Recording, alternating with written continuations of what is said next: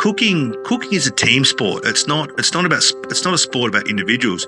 Like, it just so happens I'm the head chef, but the truth is I couldn't do it without the kitchen hands. I couldn't do it without the junior chefs that chef to parties, without the venue managers, without the pass commies, without the floor waiters. This is The Crackling. I'm Anthony Huckstep. With a Croatian heritage, Daniel Dobra grew up in a household where food was front and centre. It wasn't uncommon to eat anything from crayfish on the charcoal grill to pig on a spit for family gatherings. It was only natural he'd end up carving out a career in the food industry. Daniel, how are you going? Fantastic. How are you today? Good, mate. You grew up in a pretty fascinating family with food at the heart of it. Take us back there. What was it like? Absolutely. So, at a quite early age, my parents separated. Like, my mother's Australian, my dad's Croatian. So, my brother and I would live with our mother during school times, but every school holidays, we'd go spend that time with my dad. And obviously, my dad's Croatian side of the family. So we'd live in a little town called Esperance. So every single school holidays and Christmas holidays, we'd spend with my dad and all my dad's side of the family. And over the course of all those times, like, food was always the staple of our family. It was always like the Friday night dinner or the Sunday lunch, or, there was always a birthday or a christening or something that we were involved in, essentially going to some either distant relatives or some family members. I remember from an early age, like, every time something happened, there was a birthday party. It'd always be in some random person's shed. There'd be like a pig in the spit on a rotisserie. And it was just, food was obviously my dad being born overseas, my brother and I being first generation, the food that my father's side of the family liked to eat just didn't exist here. So the only thing that they could do was just cook for themselves, because you always want that taste and that flavor of home to bring back that nostalgia. So unfortunately, you couldn't go to any restaurants, so a lot of the food that we ate, or my family and my dad or any of those uncles and aunties or in-laws, anyone wanted to eat, it was always, in that home setting. And it was always, so my family, my Croatian side of the family, come from Dalmatia, which is the coastal part of Croatia. So it's fairly different. Croatia's split into the continental side and the Mediterranean side. So they come from the Mediterranean side. So the food is very unique, but still, if you want to talk about pork is still at the heart of everything they do and eat. You'd be surprised. Well, off air, talking before we hit the record button, you mentioned that there was a bit of pig farming in your family.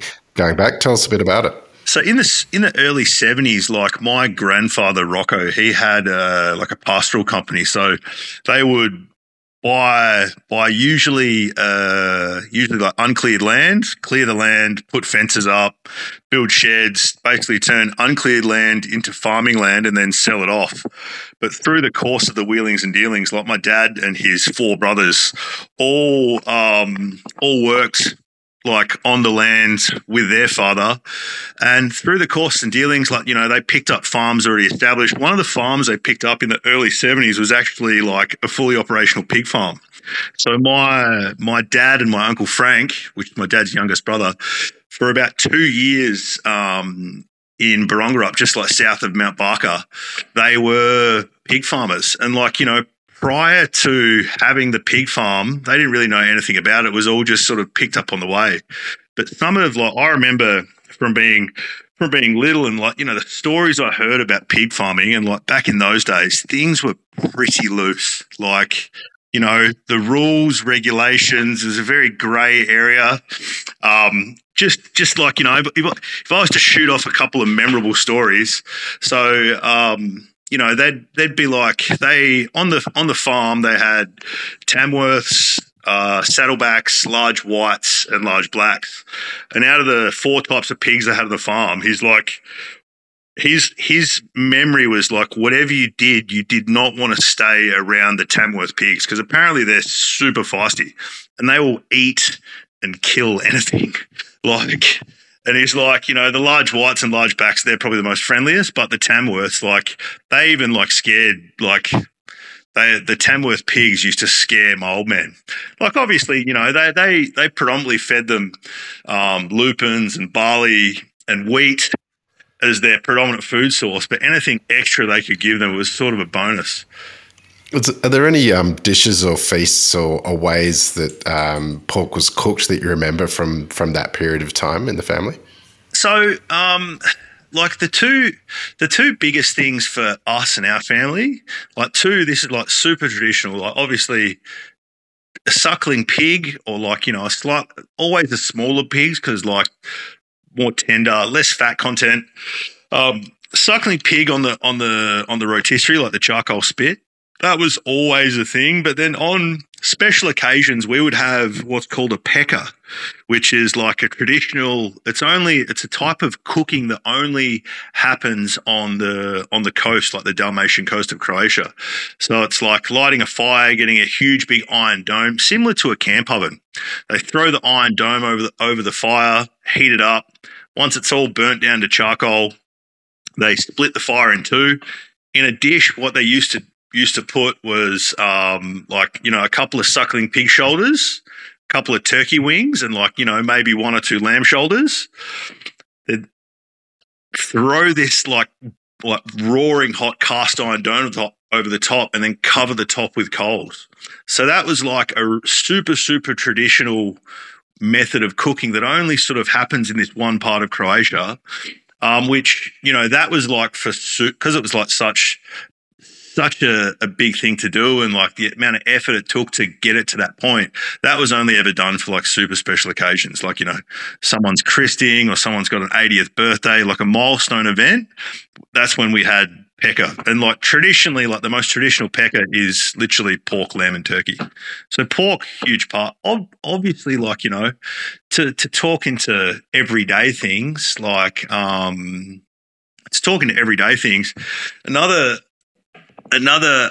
thing which was a staple was like we would have stuffed paprikas, so stuffed capsicums, except for the stuffed capsicums, they'd only use boar, like literally boar mince, so male pig mince, because like stronger flavour. So, when you cook the capsicum, you get this like real, like pretty wild flavour of pork. Like, probably looking back, the average palate today probably couldn't handle it because we all know boar has a tendency to have some certain flavors that are a bit undesirable. But looking back, man, it was an amazing experience. Really, really helped shape me and my outlook on food and who I am and the chef I am today. These days, you're manning the pans at Market Bistro up in Queensland, which we'll get to shortly. But why did you take that step into the food industry? And take us back to then. What was it like? So, like, I stepped into the food industry like unknowingly. So my hometown, my mum was a caterer. She used to cater for weddings, functions, like, 400, 500, 600, 700 people. I started at the age of like 7 years old, literally washing dishes by hand. Probably got fired more than 50 times. Back then, like I was as a 7-year-old kid getting paid $2 an hour. So, I'd work a Friday and a Saturday night, have $20 to my name. I was literally the richest 7-year-old going around. But that sort of unknowingly, that's how I got my start in cooking in kitchens. And then like sort of towards high school, like all my mates were like, come to year 9, year 10, all my mates are dropping out, becoming builders and becoming sparkies and diesel mechanics or, going into the mines. And like for me, I like honestly couldn't think of doing anything worse than a job like that. So I was at a crossroads with, Jesus, what do I do with my life? And then I had a meeting with a career counselor and he's like, what do you like to do? I'm like, I like art, but I can probably never make a living at art. I like cooking. He's like, have you ever thought of being a chef? And I'm like, not really. And he's like, I'll enroll you in the vocational program. So from year 10 in high school, I did a vet course, which was like 3 days a week at school, 2 days a week in a workplace, which I was like, at that age, I'm like, Jesus, anything to spend less time at school. I just jumped on it. But then what I realised, so I started working at a restaurant called the Taylor Street Tea Rooms, which was like probably the busiest restaurant in my hometown of Esperance. So population 13,000 people, but it was a super busy restaurant, and it was like breakfast, lunch, dinner, 7 days a week, busy for the lot. What I'd realised when I first started cooking is that all the years of washing dishes and all the things my mum drilled into me about keeping clean and washing your hands and doing things in order and organisation, all those things that I got unknowingly drilled into me by her sort of put me so far ahead of the curve when I actually stepped into a professional kitchen. Because when I started, I was 13 years old, like working in kitchens. And, I could see this, there was a pretty clear and easy directive that I was like leagues ahead of like the other like full-time apprentices. And I was only like literally doing 2 days a week as a trainee. So that's how I got my start in cooking. And then it probably took maybe a year, maybe 2 years before I just fell head over heels in love with cooking. And I was like, wow, this is a feeling that I've never had before. And and part and parcel with that is I become, what I'd realised is that I became very good in a very short amount of time, and I found cooking just came naturally. Whereas, I'd see guys that I'd work with and just get angry and upset and bang their heads against the wall, and I'd be like, why don't you understand it? It's not that hard. It's pretty easy.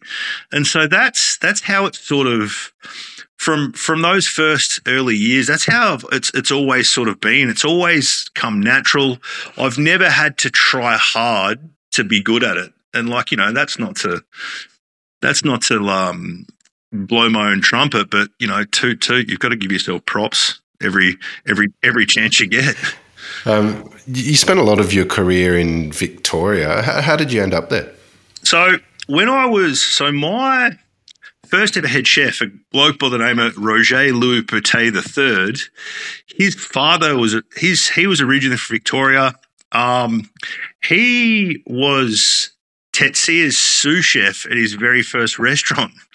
And so I'd heard all these stories about Victoria, and I said to Roger, I'm chef, I want to learn how to cook, and I want to go to a proper restaurant. I know Esperance can only take me so far. And he's like, what's your thoughts and opinions? He's like, don't worry about Perth. Don't even bother going there. Just go straight to Victoria. Doesn't matter where you land. Everywhere's good. So then at the tender age of 17, got a one-way ticket to Victoria. I had one friend who was living here at the moment, and literally packed a suitcase, got on the bus, went from Esperance to Perth, got on the plane in Perth, flew from Perth to Melbourne, and sort of never really looked back. And I was just lucky and fortunate to meet the right people at the right time, and got a really good start. The first place I worked for was Oyster Little Burke under a chef Joe Vargetto. And to have mentors like that from the moment I got here, though, people like that really sort of steered me in the right direction with food. Joe's one of the most influential chefs in Melbourne these days. Do you have any stories of what it was like working with him? Oh my God! So I'll tell you one story of what it was like. So Joe probably won't like me saying this, but I think there's a few anger issues, but like there is with most chefs who care and give a fuck. But sort of when I first started working for Joe, he just hated me. He just did not like me for some reason. And I tried so hard, and he would just get so angry and aggressive and violent. And as a young chef, literally green behind the ears, 17 years old, I was just like, oh my God, what have I got myself into? I used to have service literally just before service. I'd throw up before service because I was that nervous about the bollockings that I might get in the future. So two quick little stories.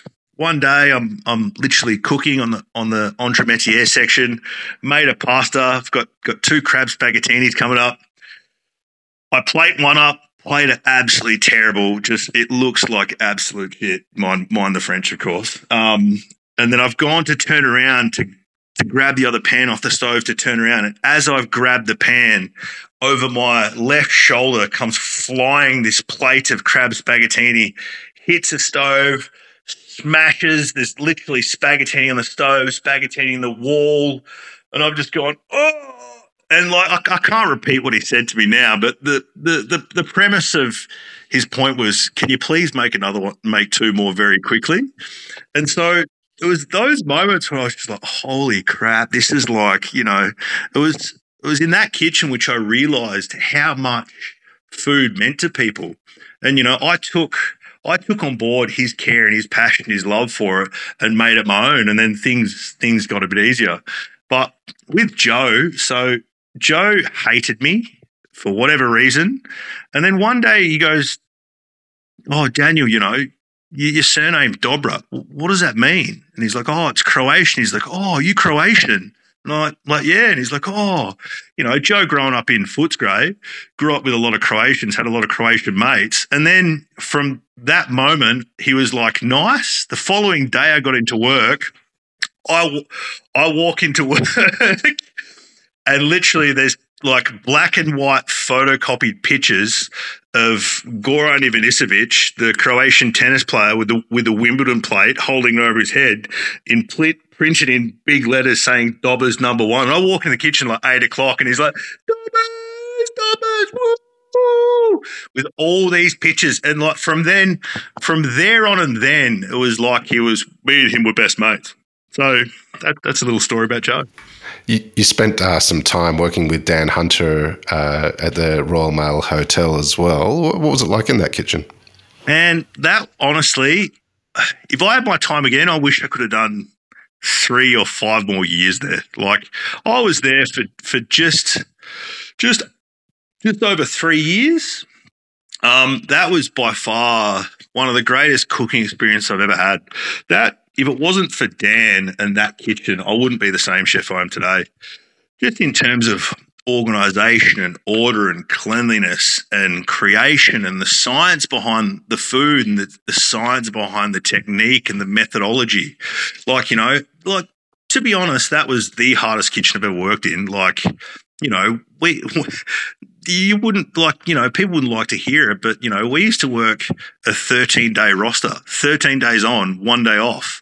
And, you'd start 7:30, 8 o'clock, finish, 1 a.m., 2 a.m., 2:30. Like, you finished the day when the job was done.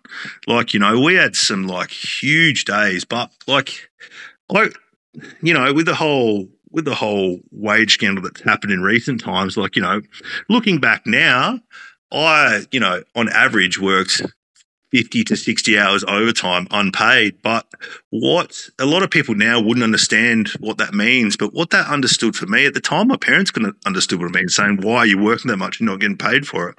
But what a lot of people didn't realize is what I missed out in the end of each week in my pocket, I gained in a lifetime worth of knowledge. Like, the skills and practices and techniques and recipes that I learnt there advanced me so far ahead of so many other of my peers, just from Dan and his ideology behind food and, how he sees things and how he approached situations.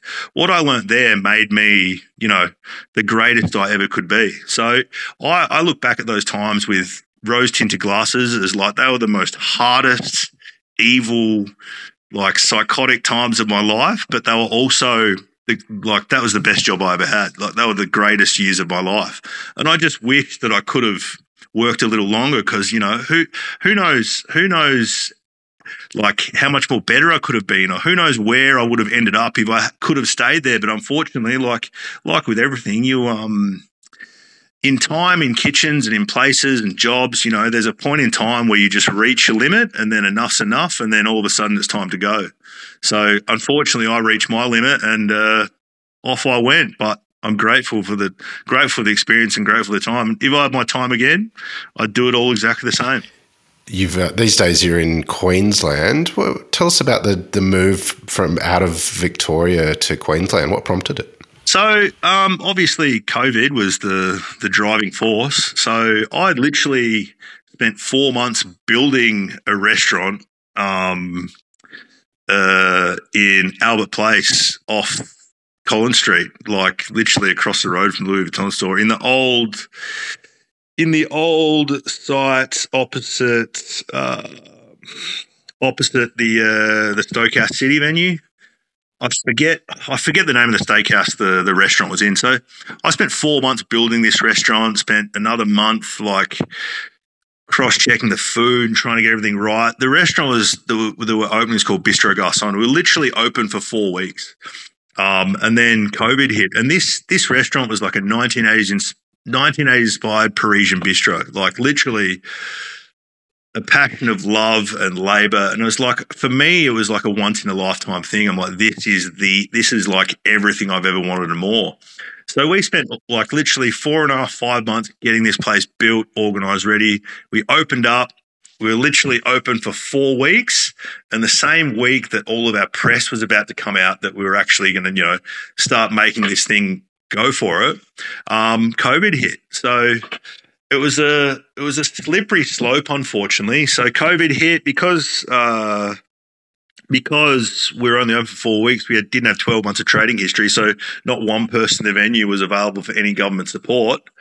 So we closed its doors, hoping that it'd end, and hoping and praying and hope, and just there was no like you would have known, there was no end in sight. So I tried to get another job, and I applied for every single job I could on Seek. Literally, all of a sudden, as a chef in Melbourne for the first time in my life, out of work, which then was unheard of.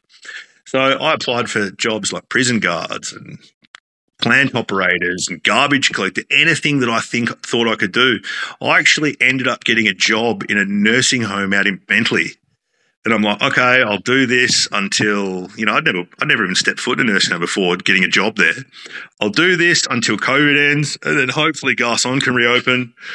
And then as it got longer, there was really no end in sight for COVID. And unfortunately, like I spent 5 months working in this nursing home, and that was just the most, I'm not going to say soul destroying because that's pretty big, but that was super depressing because I'd never been in a situation like that, cooking with the constraints that chefs and nursing homes have with how much money they can spend on food, the food they've got to cook. And eventually I just got so depressed and so upset because I'm like, this is my life now, because there was no end in sight. I got home from work one day and my wife says, hey, do you want to move? I'm like, yes. I'm like, where do you want to go? She's like, I don't know, Sunshine Coast? And I'm like, cool, done, let's go. And literally, I'd never even been to the Sunshine Coast before. 7 weeks later, we're on a plane to Queensland, and that's how we ended up on the sunny coast. So it was never in a million years that I thought I'd end up living on the Sunshine Coast, but it's what happened, and it's been honestly the greatest move I've made. Well, these days you're manning the pans at Market Bistro, which is one of the most exciting venues in Queensland at the moment. How did that gig come about? So when I got to the Sunshine Coast, I literally took any job I could find. So I ended up flipping burgers in a place in Mooloolaba, which honestly, it wasn't very good. And I tried hard to make it work because I was like, anything's better than working in a nursing home in Victoria. But it was really, really draining. So I found out that Tony Kelly was about to open this restaurant, Market Bistro, and then flicking through the Instagram of Market Bistro, because they had like all the renders of the designs of what it was going to look. I'm like, wow, this looks pretty sweet. Flicking through, I see a picture of Harry Lilley, and I'm like, whoa, Harry's there. I'm like, wild. So quite a few of my mates in Melbourne have all worked for Harry and like literally only speak the highest things. And I hold Harry in such high regard. He's an amazing chef. So I got one of my mates to make an introduction to Harry. So I literally sent one of my mates a text. Hey, here's my number. Can you send it to Harry? I'd like to work for him at Market Bistro. Literally 5 minutes later, Harry calls me going, how's it going, man? And I'm like, fuck, that was pretty quick. And he's like, oh, so you want a job? And I'm like, yeah. And he's like, oh, when can you come for a chat? And he's like, can you come today? I'm like, oh, I've got a break in an hour. So I literally went on my break from the place that I was working at, drove up, met Harry. We had like a 15-minute conversation about food and goals and lifestyle and, all this stuff. Made a handshake, and then literally 2.5, 3 weeks later, I was there at Market Bistro. And the rest is history. It's been a wild roller coaster journey, but it's been like, it's a bit of a metaphor. It's like finding Market Bistro was like jumping off a cliff and landing in like a fluffy cloud. Like I've just been so lucky and so blessed to, find that place and end up working there, and having the venue and the owners and the support network around me to really, let me do what I want to do and just help me flourish in every way and sense of the word. Great produce is at the heart of everything that you do. Do you have any stories about pig producers that you've connected with and that you work with on the menu? So, unfortunately not. Like, over the years I've met amazing pig producers, and like, unfortunately it's a bit of a balancing act with the produce, because like, you'd be surprised, like the Sunshine Coast has some of the most amazing produce you can find, but to get your hands on it in a fresh state and fresh manner, it's a bit like, unless it's prawns, swordfish, spanner crab or tuna, it's a bit hard to get. Like, I've been in chatting to try and organise. There's some guys that live out towards, like, just past Butterham, that they breed rare breed heritage pigs, which we've looked at starting to use Elado exclusively on the menu, because like they do very, very small wholesale, but like unfortunately the nature of the beast with Market Bistro, we're such a busy venue. Like our demand outweighs the supply. So, but if you want to wind the clock back, to my Melbourne days. So like a very not so well known fact about me is I actually, when I was 25, opened up an Eastern European restaurant called Brutal. And at the cornerstone of our restaurant, we literally did like charcoal spit cooked suckling pig. We literally cook a pig every single night. Unfortunately, through unfortunate deals with my business partner, I eventually lost out of that venue. But like, for the 11 months that I was there, it was unbelievable. We literally put a pig on the spit every single day. Now, during the course of that, I met a guy by the name of Costa, who's like this big Greek dude, just lives and breathes like pigs. And him and his dad had a farm out sort of Dalesford way. And so I was literally getting pigs at the restaurant delivered on a Monday that were killed on the Friday. And like, he would hand rear all his piglets, only feed like his pigs organic grains. He would literally hand rear them, hand slaughter them. He would shave them down, like dip them in boiling water, shave them down with a straight razor, hang them. And still to this day, I have never seen a better suckling pig in my entire life. Like, you touch the feet, and the feet on the little piglets are soft like silk. And like, so that's a story. And like, unfortunately I've been looking for a supplier like that, but unfortunately he's one in a million. That was truly amazing. Let's talk about some pork dishes over your career. Are there a couple that you can tell us about? So I've sort of, I guess, I hate to use the word signature, but I'm going to use it anyway. Sort of a little signature thing which I picked up from Joe Vigetto. So like, we used to do a pork cotoletta with Joe. So I've sort of taken the ideology behind his pork cotoletta and sort of made basically, it's super simple, man. It's a crumb pork chop with like panko breadcrumbs, Parmesan cheese, chopped parsley, dried oregano, and then more whole fennel seeds than you could ever imagine. Like, literally, if there's 2 kilos of breadcrumbs using 250 grams of like whole fennel seeds. And there's something about when you crumb a piece of pork with whole fennel seeds in the crumb, when they get either fried in a pan or, lightly fried in a deep fryer, the flavor, the aromatic and perfume and toasted flavor of that fennel with the sweet, subtle pork flavor is something out of this world. And sort of I've done a variation of something like that for as long as I've been away from Joe. I've always leaned on that, and I'm so thankful that I learned it from him. And still to this day, people go, "Holy crap! What was in that crumb?" And it's just fennel seeds. That's literally all it is. And that's like that for me. Like when I learned that and saw that for me was like a game changer. I'm like, I'll never. If I ever have another piece of crumb pork, there's going to be more fennel seeds in the crumb than you could ever imagine. So that's a bit of a signature thing for me. One of the other things,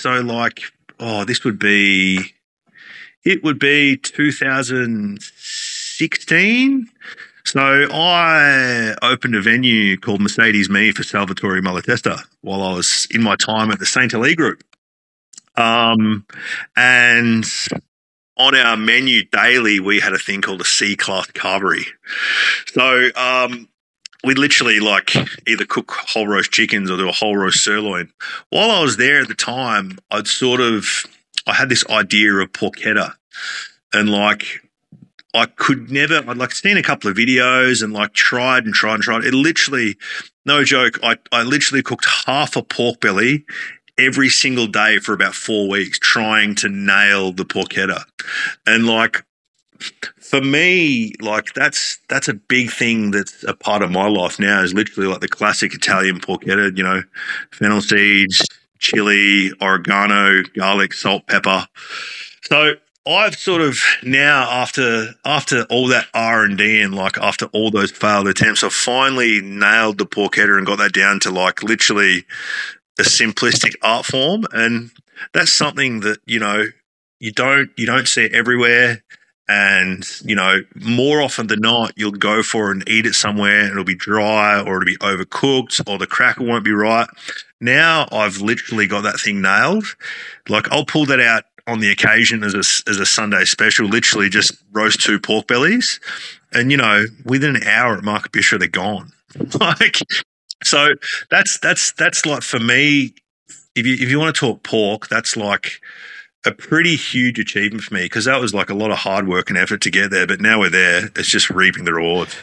I noticed recently you had a roast pork chop with mustard fruit sauce on the menu at Market Bistro. Can you take us through that dish? Yeah, so that's a culmination of a little bit of culmination of Joe Vargetto and then another chef that I worked for named James Crummer, who's also a good friend of mine. I picked up the mustard fruit sauce from him. The genesis of that recipe, I believe it comes from the Square, from Philip Howard when he was in his time there. So it's, once again, super simple. Pork chop, tenderized, bashed out, crumbed in the heavily fennel crumb, and then the vinaigrette that we make. So it's based off roasted hazelnuts, roasted coriander seeds, whole mustard fruit, and Chardonnay vinegar and tarragon. So you blend that up to a puree and then emulsify sunflower oil into it.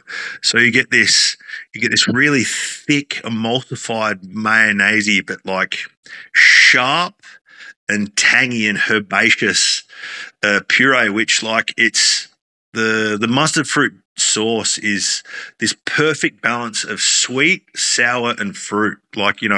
So the combination of that sweet, sour, fruity element going with the subtle pork with the toasted aromatic of the fennel seeds, it's just amazing. And once again, I've had at Market Bistro that pork mustard fruit or pork fennel seed. I've had that sort of number.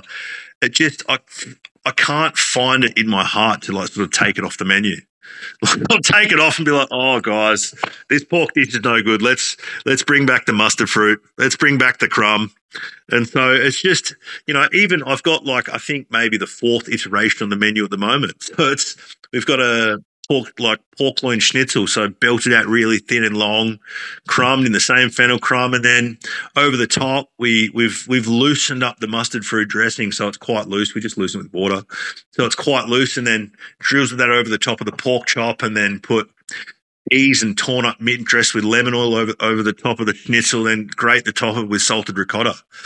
And I don't know. I don't want to be a one-trick pony, but I just keep finding ways to reinvent those same flavors just because it's just so unique and so beautiful and absolutely delicious. You've had some big life changes, moving to a sunnier climate and in a venue that's making a huge impact in the culinary scene in Queensland. What are you loving about what you do? The biggest thing, like, I'll be open, honest, and like Tony Kelly is the best boss I've ever had in my whole life. And if it wasn't for him and his insight and his driving ability, but not just him, like, Harry and Luke, and I've got this amazing team around me who constantly listen to me and who constantly give me the tools to help me do my job. Like, a lot of chefs have been out there, and there's a lot of chefs who've been out there and put their trust and hopes in people, and talk is cheap and actions speak louder than words. And, for the first time in my life, I'm working in a venue where I'm loved and cared for and appreciated. I'm working with people like, the front of house venue manager, Nick, like, I've got a guy who's on the floor who's my brother. Like, we go into battle every Saturday night and we do it all together. And like, I've got this amazing team around me who just help me flourish. And like, cooking is a team sport. It's not a sport about individuals. Like, it just so happens I'm the head chef, but the truth is I couldn't do it without the kitchen hands. I couldn't do it without the junior chefs, the chef de parties, without the venue managers, without the pass commies, without the floor waiters. Like, can't do it without the kitchen hands, the apprentices, the chef de parties, the sous chefs. It's like, cooking is not an individual game. It's a team sport. And I think the follow-on effect of us working as this beautiful, harmonious team is like, the customers can pick up on that. And we've created this super busy monster venue in the middle of nowhere. Like, it's still a building site. There's a car park being built next to us right now. Like, I think there's an apartment, there's a Holiday Inn hotel, there's a city hall building that's not yet complete. And that's it in our little area. So like, you go there, like, I've had mates come from Melbourne to come see me. They're like, what is this place? I'm like, yeah, I know, right? It's just like, anywhere in Melbourne, it's all about location. It's all about where you are. And it's such a make or break thing. But here it's like, we're literally in the middle of nowhere in a desolate, empty, undeveloped area, but we're busy every single day of the week, and it's like, it's a combined group effort and team effort which helps that venue be as busy as it is. Well, Daniel, it's amazing what you guys are building up there, and it's an honour to have you on The Crackling today to hear your story. Please keep in touch, and we'll catch up again soon. Absolutely. Thank you so much. Always love a chat and a yarn. This is The Crackling, a Deep in the Weeds production in partnership with Porkstars. I'm Anthony Huckstep. Stay tuned as we catch up with some of Australia's best chefs and pork producers to discover what makes Australian pork so special.